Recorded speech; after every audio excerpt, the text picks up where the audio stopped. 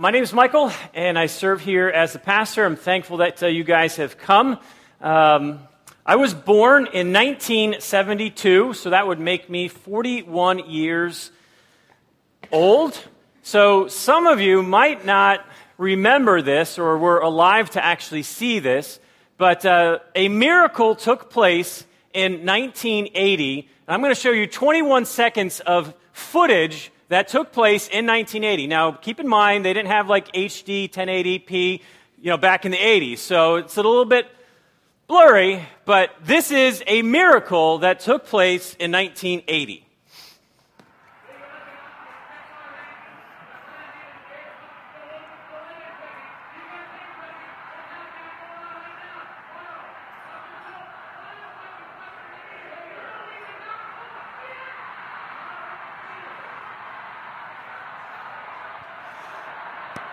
In 1980, I was a swimmer, and so I happened to be at a swim meet when the Winter Games were going on in the 80s. And I remember very clearly they stopped. It was in a big natatorium.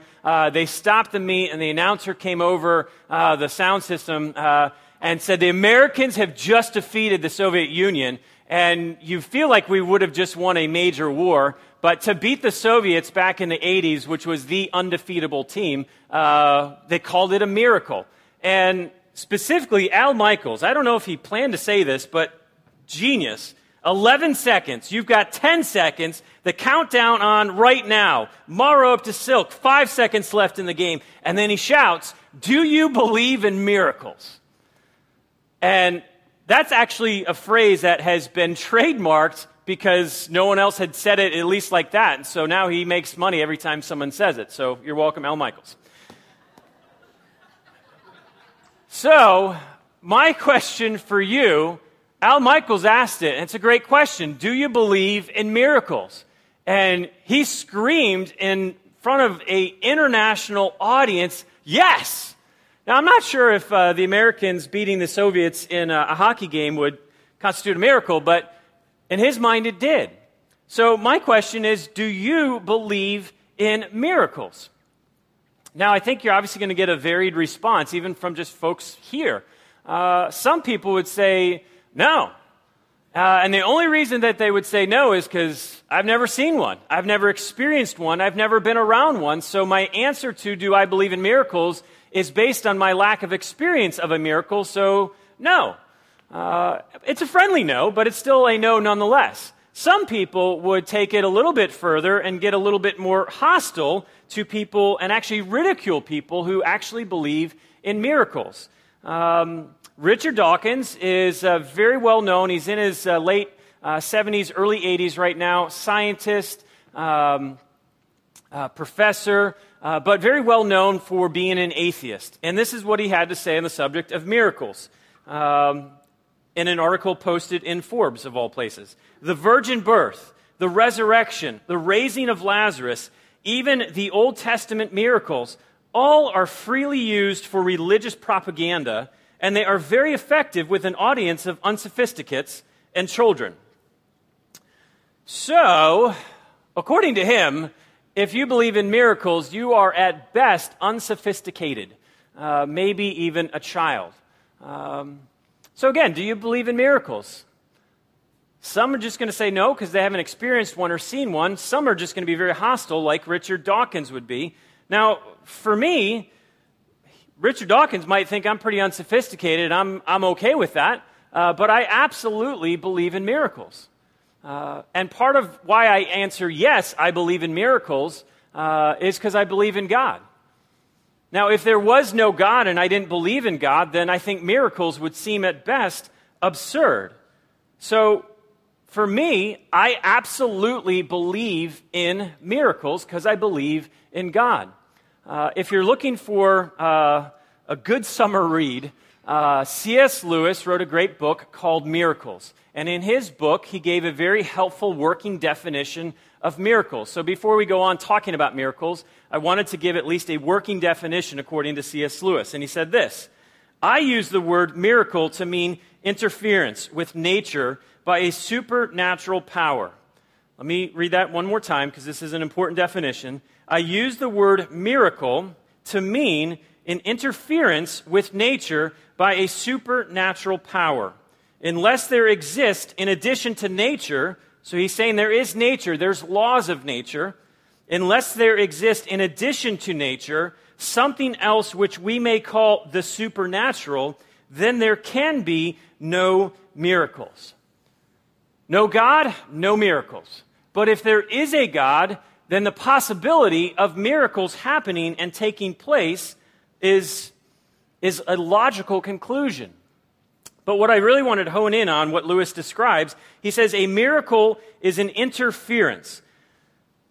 What does that mean? Like, practically speaking, if a miracle is an interference, what does that mean? This is an orange ball, and you all are about to witness a miracle. So, if you have cameras on your phone, go ahead and take them out now. The law of gravity says when I throw this up in the air, it's going to drop on the ground. And so every time I throw it up, it's going to come down. That is a natural law. Every time I throw it up, it goes down. But if I happen to throw it up and did you see that? That was a miracle right there. Just in case you missed it, I want you to see. Let me step over here for you guys. So, law of gravity states you throw something up, it goes up, it's going to come down. But if I stop and catch the ball, I've interfered. I have not violated the law of gravity. We don't need to redefine now the law of gravity. An interference is just simply, I've interfered with the ball dropping to the ground. There is a miracle ball for you. You might be able to sell that for all of 50 cents. Now, I get that might be a really simple, very simple, practical example of what a miracle is, but I just wanted to paint the picture, give a definition of a miracle is God interfering in the natural order to accomplish His purpose, whatever that purpose might be. Now, for me, if I really believe that in God, and I believe that God is the creator and sustainer of all things, then is it really too complicated to think or to grasp the idea that God could interfere in the world that He created to accomplish His purpose? Like, is it too hard for me to think that He could intervene in the world that He created to accomplish something that He would like to do? And the answer would be no. I like how Tim Keller in his book, The Reason for God, he just said this: if there's a creator God, there is nothing illogical at all about the possibility of miracles. After all, He created everything out of nothing.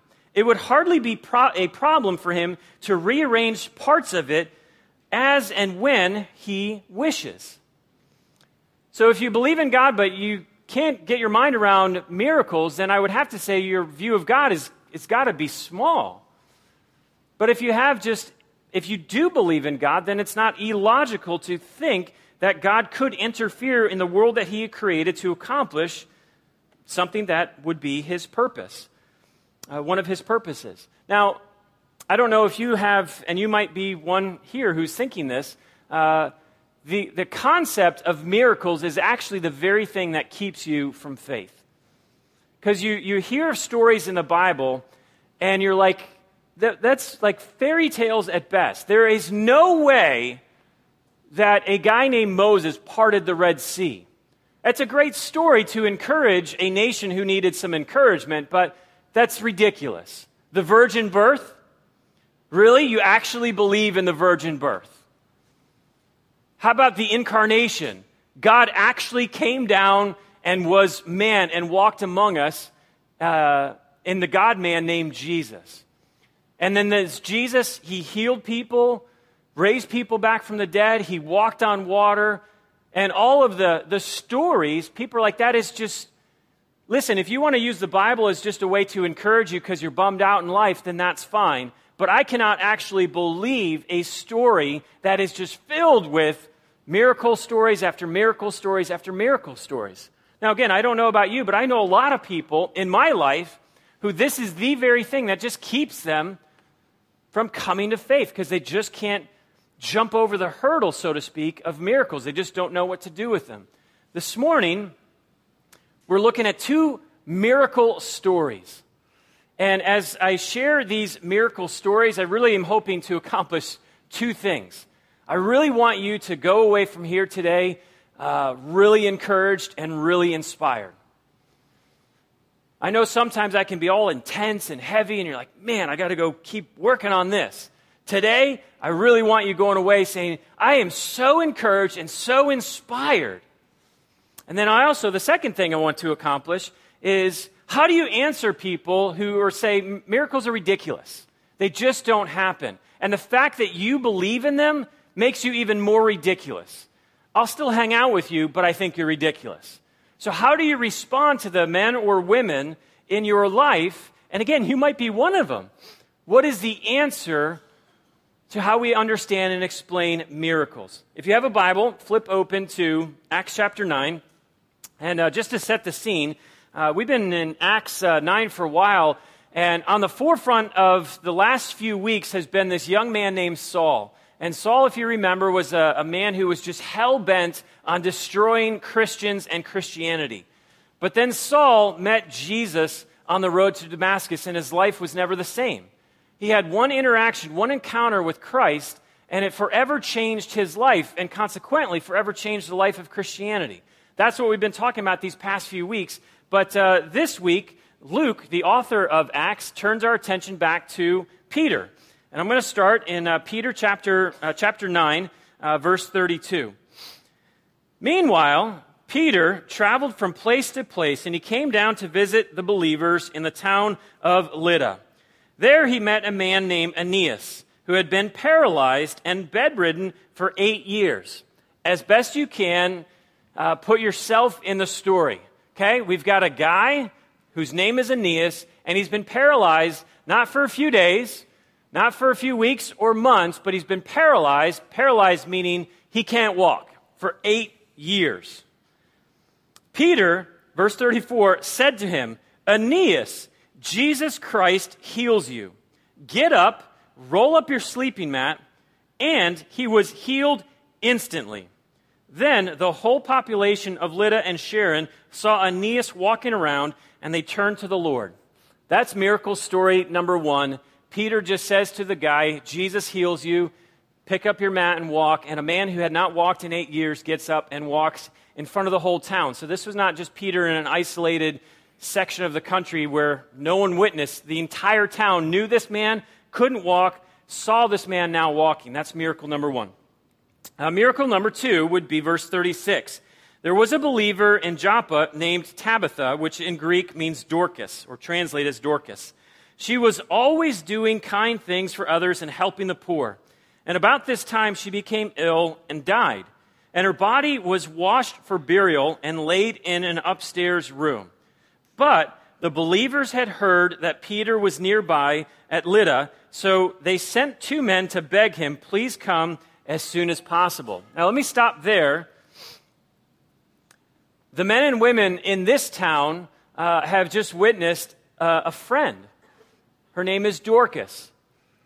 And she was a good woman, a helpful woman, a serving woman. And they lost her. She's dead. They were preparing her for her burial. And by the way, just in case you didn't know, you don't prepare people for burial unless they're dead. So she's dead. But they got this idea. Well, we heard this guy Peter is nearby, only a handful of miles away. He's nearby. Just maybe if we call him, maybe God will do something with and through him to make a difference for our friend Dorcas, who is dead. We pick up the story again in verse 39. So Peter returned with them, and as soon as he arrived, they took him to the upstairs room, and the room was filled with widows who were weeping and showing him the coats and the other clothes Dorcas had made for them. But Peter asked them all to leave the room, and then he knelt down and he prayed. He knelt down and he prayed. Turning to the body, he said, "Get up, Tabitha." And she opened her eyes. And when she saw Peter, she sat up. And he gave her his hand and he helped her up. And then he called in the widows and all the believers, and he presented her to them alive. Verse 42, the news spread through the whole town. Many believed the Lord, and Peter stayed a long time in Joppa, living with Simon, a tanner of hides. Now, if you were just to, someone read you that story, maybe outside of this context, maybe you could just say, you know what, it's church, they just read those kind of crazy stories. But if you heard this story in just a different context, and it was a buddy retelling a story of something that happened over the weekend, and your friend was like, hey, amazing. A man who was paralyzed, he's now walking. And actually a person who was dead, she's now alive. How would you respond if you heard that story? To be honest, I'm guessing most of us would be skeptical. I'm sure some would celebrate and say, that's incredible, that's amazing, that's an absolute Class A, God-ordained miracle. But most of us would be very skeptical. And by the way, there's a lot of people in our culture, in our context, who are absolutely skeptical of a story like that. But this morning, I want to take this story and share two things with you that I hope encourage and inspire, and then finish with one more thing of how do we answer people who just hear a story like that and just think it's crazy. So I'll share with you essentially three things. Number one would be this, encourage you to write it down. You are where you are, but you don't have to stay there. God has more. You are where you are, but you don't have to stay there. God has more. Does anyone remember any stories of Peter and who he was before Jesus called him to follow him? Just a normal guy, just a normal dude who was a fisherman, minding his own business, and Jesus said, come follow me. Do any of you remember the stories of Peter? He just seemed to continually trip over himself, either putting his foot in his mouth, either doubting Jesus, denying even knowing Jesus, and in Jesus' biggest moment of need, completely deserts him. See, those are stories of Peter. That's who this guy is. In Matthew 14, this is when Peter tried to walk on the water because Jesus was on the water. Jesus immediately reached out, and he's drowning now. Jesus reached out his hand and grabbed him. You have so little faith, Jesus said. Why do you doubt me? And then towards the end of Matthew's gospel, when Jesus is saying, all of you are going to just completely desert me, and this is what Peter said. Well, Peter declared, even if everyone else deserts you, I will never desert you.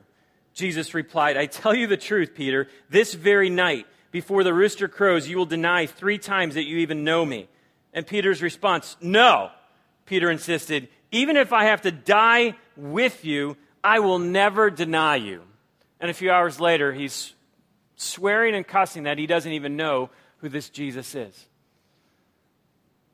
Do you think if you would have told Peter, hey, Peter, in a few short years, you're going to see amazing.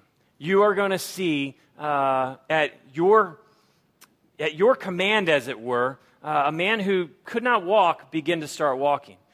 Peter, you're going to pray, and at the end of your prayer, you're going to look at a woman who is dead and tell her to get up, and she's going to get up. Do you think if you would have told Peter that he would be part of something like that, he would have been like, yeah, I could picture that. I could totally picture that.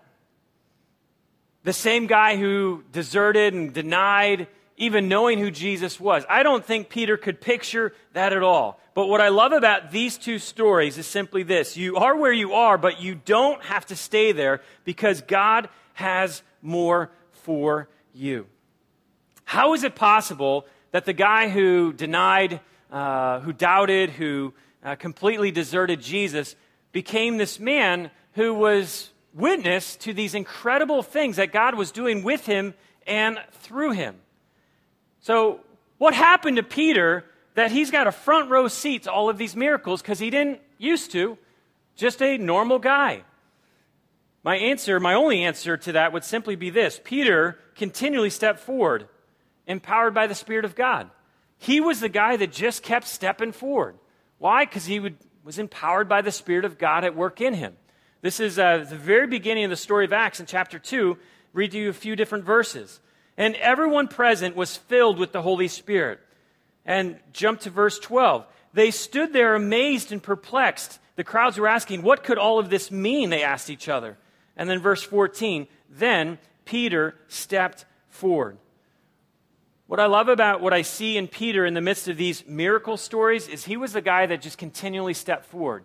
He didn't settle to stay where he was as the doubter, as the denier, as the deserter, as the guy who just kept putting his foot in his mouth. He was the guy, because he had received the Spirit of God in his life, he just continually stepped forward. And it's amazing. If you're that person, the person that just continues to step forward, making yourself just available to do whatever God wants you to do, you're going to see God do some pretty amazing things.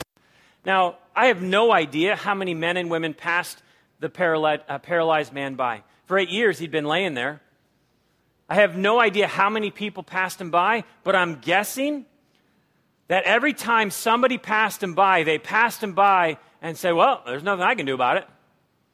There's nothing I can do about it, until Peter sees him. And what I love about what Peter does is, well, I'm like everyone else. There's nothing that I can do for this man, but I know someone who can. I know somebody who can.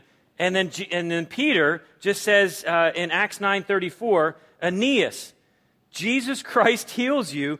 Get up and roll up your mat. And immediately Aeneas got up. Everyone else would pass this guy by, but not Peter. Peter was new. There's nothing special about him, but he knew someone special. And so rather than passing him by saying, I can't do anything for you, man, he looked at Aeneas and said, Jesus Christ, he heals you. Not Peter, not anybody else, but Jesus is the one who can heal you. And he heals you now.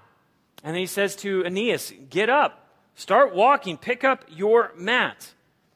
A question I wrestle with is, how many people do I pass by on a daily basis and just declare in my mind, it's not like I walk by people like, yeah, can't do anything for you, can't do anything for you, but in my head, in my heart, I walk by and I'm like, there's nothing I can do for you. And I just keep going. Well, that's me staying where I am. And what inspires me, encourages me about the example of Peter in these miracle stories is, you are where you are, but you don't have to stay there. I'm convinced God has something more for you. And the something more that God has for you is not just for you, but for the men and the women that are around you. You know where you are.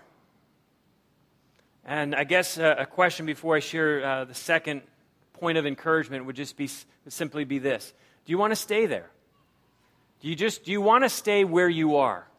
Like in 10 years, would you be content just to be in the exact same place? And I'm not talking about geographic location, relationship status, career status. I'm talking about where you are right now with God. Would you be content just to stay there? Or is there something in you that hears that point and said, I am where I am, but I don't want to be here.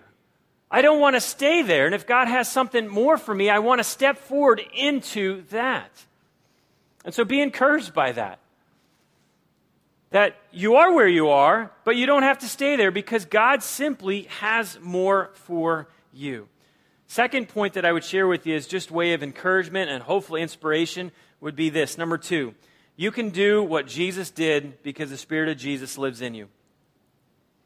You can do what Jesus did because the Spirit of Jesus lives in you.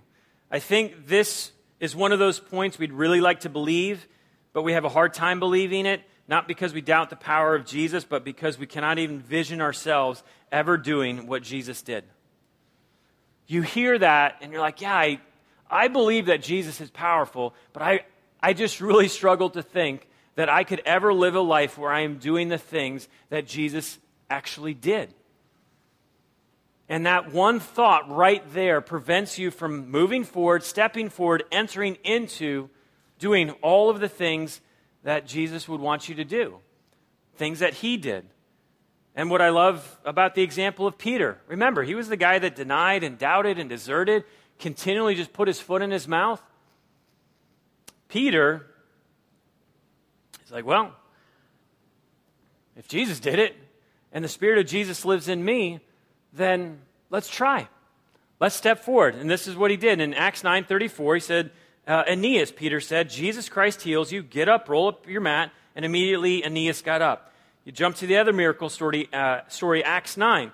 Peter sent them all out of the room. Then he got down on his knees and he prayed. Turning toward the dead woman, he said, Tabitha, get up. And she opened her eyes, and seeing Peter, she sat up. He took her by the hand, helped her to her feet, and then he called for the believers, especially the widows, and presented her to them alive. Do you know what Peter really did here? These are duplicate miracles of something that Jesus had done.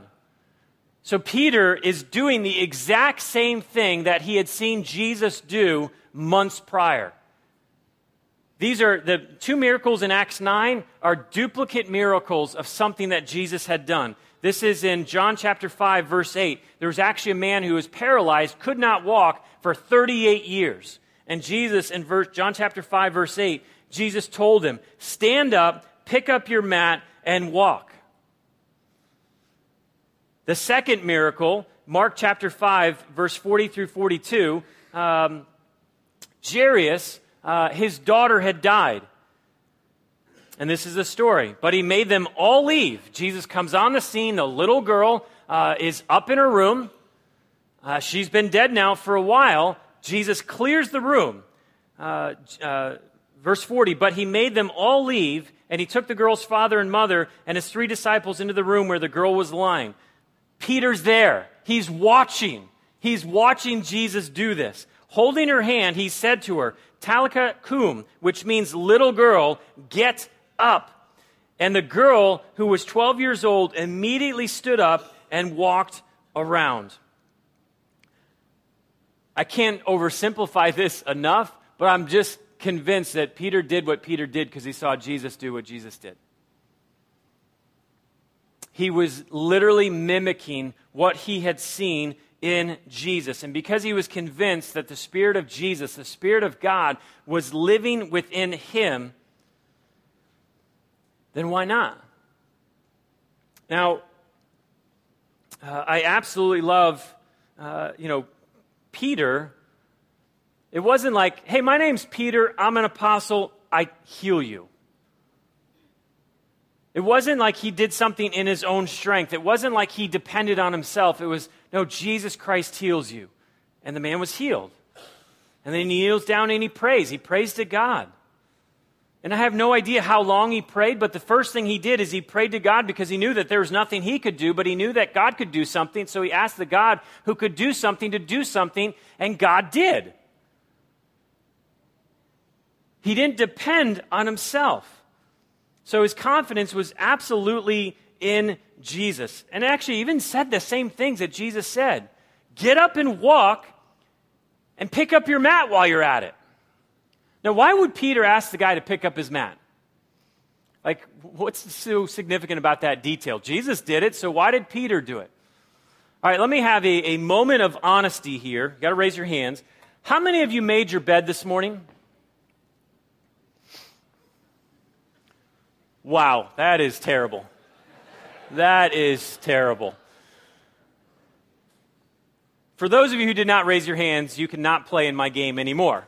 But for those of you who did raise your hands and you said, yes, I made my bed, why'd you make your bed this morning? Seems a bit silly. You're going to get back in it, right? So what's the point of making your bed? Well, obviously, for some people, it just looks aesthetically nice. It doesn't. You don't like a mess, so you make your bed. But we make our beds, well, only half of us, but the half of us who do, we make our beds because we're not going to use them again until it's time to go to bed once again. So if you're not using something, you put it away. Or you make it until it's ready to be used once again. And so the reason that Peter tells this man, like Jesus told the man, pick up your mat, is simply, man, you don't need it anymore. You can pick up that thing that you've been lying on for 8 years because now you don't need to lie down anymore. You can walk. You'll use it again at nighttime when you lay it up, when you lay down. But when you wake up in the morning, guess what? You make your bed again. Because you don't live in your bed. You don't live on that mat anymore. Peter's confidence was not in himself. His confidence was so high in Jesus that he said exactly what Jesus said, and he saw the exact same results. Now, my question, what might it look like for you and me to begin doing what Jesus did? Clearly, we're looking at two miracle stories. But if you're familiar with the life of Christ, he didn't just walk around healing people. He didn't heal everybody. Healing was a big part of what he did, but if you consider what Jesus did, Jesus was encouraging people, blessing people, inspiring people, providing people for people, leading and guiding and instructing and comforting, but also confronting, training and empowering people. So yes, we are looking at miracle stories here, but the question is, what might it look like for you to begin doing exactly what Jesus did, holistically? Not just miraculous healings, that's part of it. And I believe, by the way, that still happens today. So what does it look like for you and I to do that? And this might be too oversimplified for you, but the only answer that I have is simply this. I just repent of doing a self-empowered life, meaning I stop trying to live life in my own strength, in my own power, in my own ability. And if we're honest, a lot of us just live that way. We're trying to fix things or correct things or make things better or create new things, but all the things that we're trying to do, we're just trying to do in our own power. And Peter didn't do that.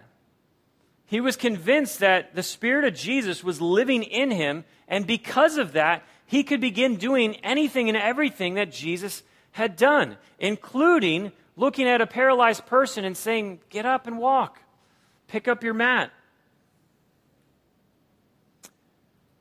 If you're convinced, if you're a Christian, I would want you to be convinced of this thing. And the thing I would want you to be convinced of is you have the Spirit of God living in you. And if you have the Spirit of God living in you, that means you can do what Jesus did. The answer to how do we live more like Jesus is not try harder, is not be more disciplined. It's actually just repenting from trying to do it on my own and simply just turning to the Spirit of Jesus lives in me. Romans 8 says it very clearly. The Spirit of God who raised Jesus from the dead lives in you. Isn't that amazing? I hope that encourages you and inspires you. That whatever you're dealing with, whatever difficulty is in your path right now, whatever issue you might be facing, the Spirit of God lives in you. Whatever complication you see around you, whatever friend that you think you'll never be able to reach or connect with or build a healthy, meaningful relationship, the people that you think will never ever care or be interested in the things that you are, specifically the things of God. Man, you have the Spirit of God who lives in you. You can do what Jesus did because the Spirit of Jesus lives in you. If there is an area in your life right now that you're just really trying hard to fix, you're just trying hard to improve, you're just trying hard to make better, whether it's something just really personal to you, or whether it's a situation that's beyond your control, as it were, can I just tell you, stop trying to do it. And if you're a Christian, you have the Spirit of Jesus. Jesus, would you do this right here? Would you heal? Would you help? Would you fix? Would you correct? And watch what Jesus would do. My last point that I would share with you is this. And, this is the point I wanted to share about to the people in our lives. And it might be you that's here, that miracles, they just don't happen. It's too far-fetched to think that God intervenes, as it were, to accomplish something different. So what would be your response to somebody who says, I just can't believe in miracles? How do you respond to them? And number 3, hopefully will help with that. So final point is this. If you know Jesus, you are the greatest miracle you'll ever see. If you know Jesus, if you have a relationship with God, you are the greatest miracle that you will ever see. In other words, if you are walking with God, you are a walking miracle. The paralyzed person who could walk, absolutely, that's a miracle. The person who was dead but then raised back to life, absolutely a miracle. But what good is it to experience a physical healing of someone who could no longer walk, only to see them healed but never walk with God and spend an eternity apart from Him? What good is it to raise somebody back to life only to have that same life die again and die apart from actually knowing God? The greatest miracle that you will ever witness is you being in relationship with God. St. Augustine in his book, Confession, essentially said this: I never have any difficulty believing in miracles since I experienced the miracle of a change in my own heart. Went on later to talk about that's the greatest miracle. My own heart that was once hard against God, rejecting God, that his heart was the greatest miracle. Jesus said this exact same thing. Disciples came back one time totally stoked and fired up. Jesus, you wouldn't believe it. We've been healing people. We've been casting out demons. It's been amazing. And you know what Jesus said to them? This is in Luke chapter 10, verse 20. He said this: do not rejoice that the spirits submit to you, but rejoice that your names are written in heaven. That was Jesus' way of saying, hey, guys, miraculous healings, there's a place for them. And they are absolutely amazing. But what's even greater is knowing that your name is securely written in heaven for eternity. I don't know if that's a new thought for you, but I hope that encourages you that there will be no greater miracle that you will ever see or ever witness than the miracle of your heart that has been changed to be in relationship with God, to know God, to love God, to receive the love that God has for you. So, how might we answer those who doubt the presence of miracles in our world? You. You're the best evidence. There's a time and a place to have conversation about science and natural laws. There's time and place to have conversations about philosophy. Those are good things and those are important things. But I can't point to science or philosophy or any other study such as that to say, well, here is your defining proof of miracles. You will always be the defining proof, the evidence of the existence of miracles in our world.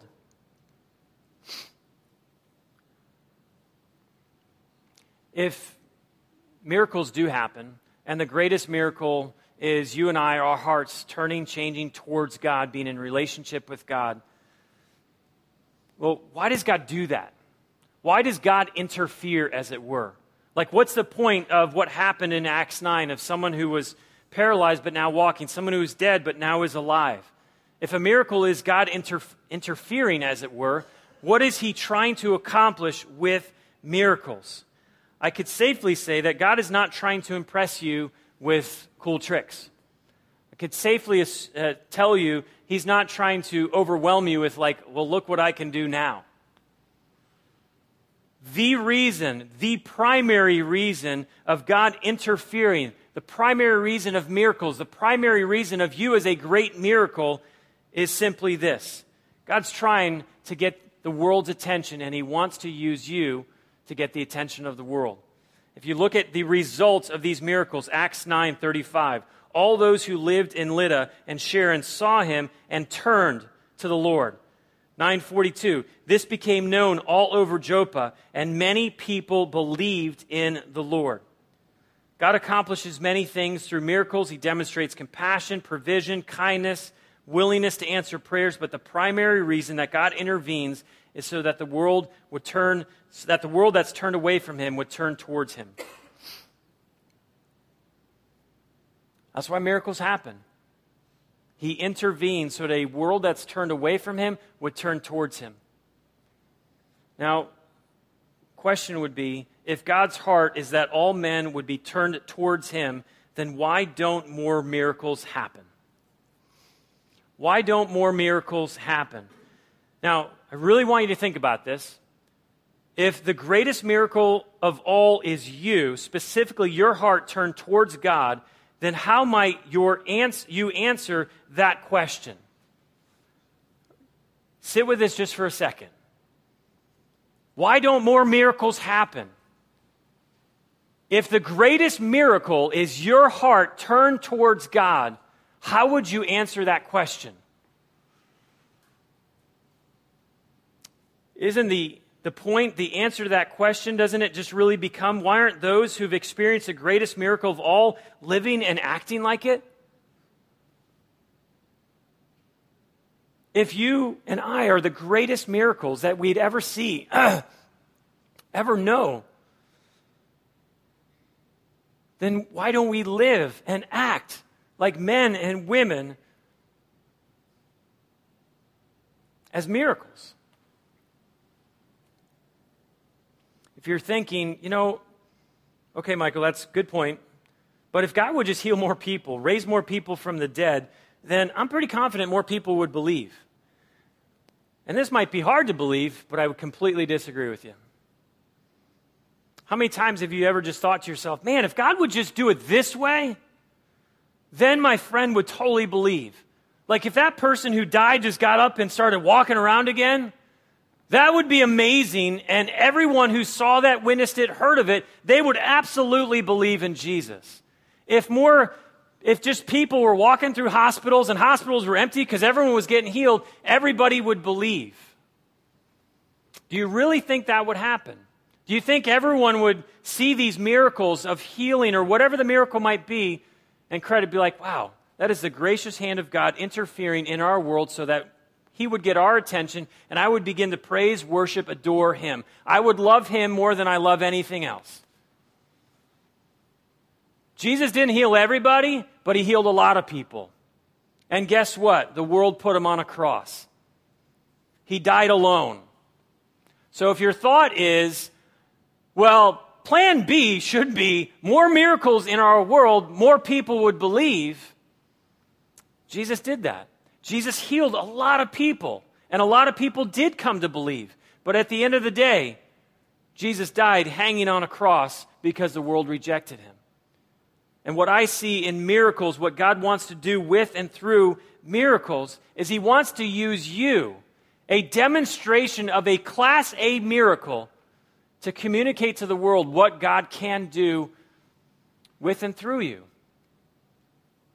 So I'm not saying or suggesting that healing miracles, they don't happen, they do. But what I want you just to simply know and believe is that God uses the greatest miracle to give birth to more miracles. To those who just doubt the reality of miracles or just even doubt the existence of God in our world, there will be no greater proof than you. A changed heart, a transformed life. People can, deny and refute stories and be like, well, Michael, that happened 2,000 years ago. Or I could tell you stories of things happening in other parts of this world. Well, that's just a great story for another part of the world, but the greatest evidence of miracles, the greatest evidence of the existence of God in our world is going to be you.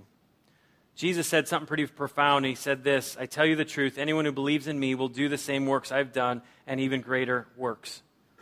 The greater works that Jesus is referring to is not more healing miracles, but actually spiritual healing, spiritual miracles of men and women turning back towards God.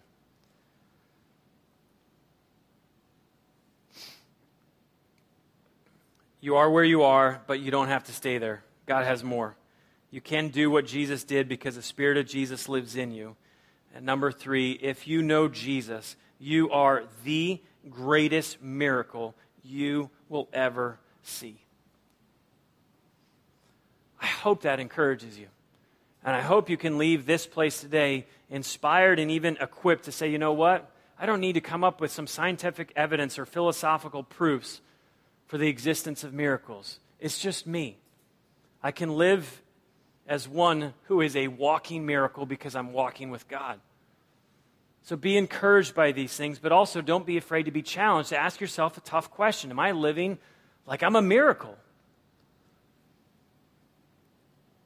I don't know, if you were paralyzed for 10 years and all of a sudden you got healed and were able to completely walk again and run and jump and dance, would you tell people? Or would you continue to sit in the chair that confined you for the years of your paralysis? I'm guessing most of you would be like, I don't need to sit anymore. I can stand, run, and jump because I was healed. I experienced a miracle. You tell people, you talk about it. You would love it. You would enjoy it. So if the greatest miracle is your heart turned towards God, I want to encourage you. Enjoy walking with God. Enjoy telling other people about the miracle that God's done in you. I know this might sound odd, but I am the greatest miracle I know. And if that sounds at all prideful or weird or arrogant, I know what I was like. I know what I was like. I know how hard I was, and bitter and angry and just filled with lust and pride. So I can say with confidence, I am the greatest miracle I know. Because I know what I was like before God grabbed hold of my life, and I still got a long way to go. God is refining and sanctifying, but I know where I was, and I'm not there anymore. And you as well, if you are a Christian, you'll never see a greater miracle than the person that looks at you in the face every day in the mirror. And my heart, just in even preparing and thinking through this message and praying about it, I was really praying specifically that someone today would experience a miracle. Not just a healing miracle, but a miracle of the heart. That you came in, your heart was one way towards God, but you'd actually leave here with your heart turned towards God. That something that you heard, something that you saw, something that only God could do, spoke deep into the depths of your heart that screamed, I'm real, I'm here, and I love you. And you are walking this way alone, and I want to walk with you. If that's you, receive that miracle today. Receive that miracle today. And you do so by simply just saying, Jesus, I receive you. Jesus, I accept, I believe, I acknowledge, I confess that Jesus, you are God and you are good. And that through faith in Jesus is the only way that we know God.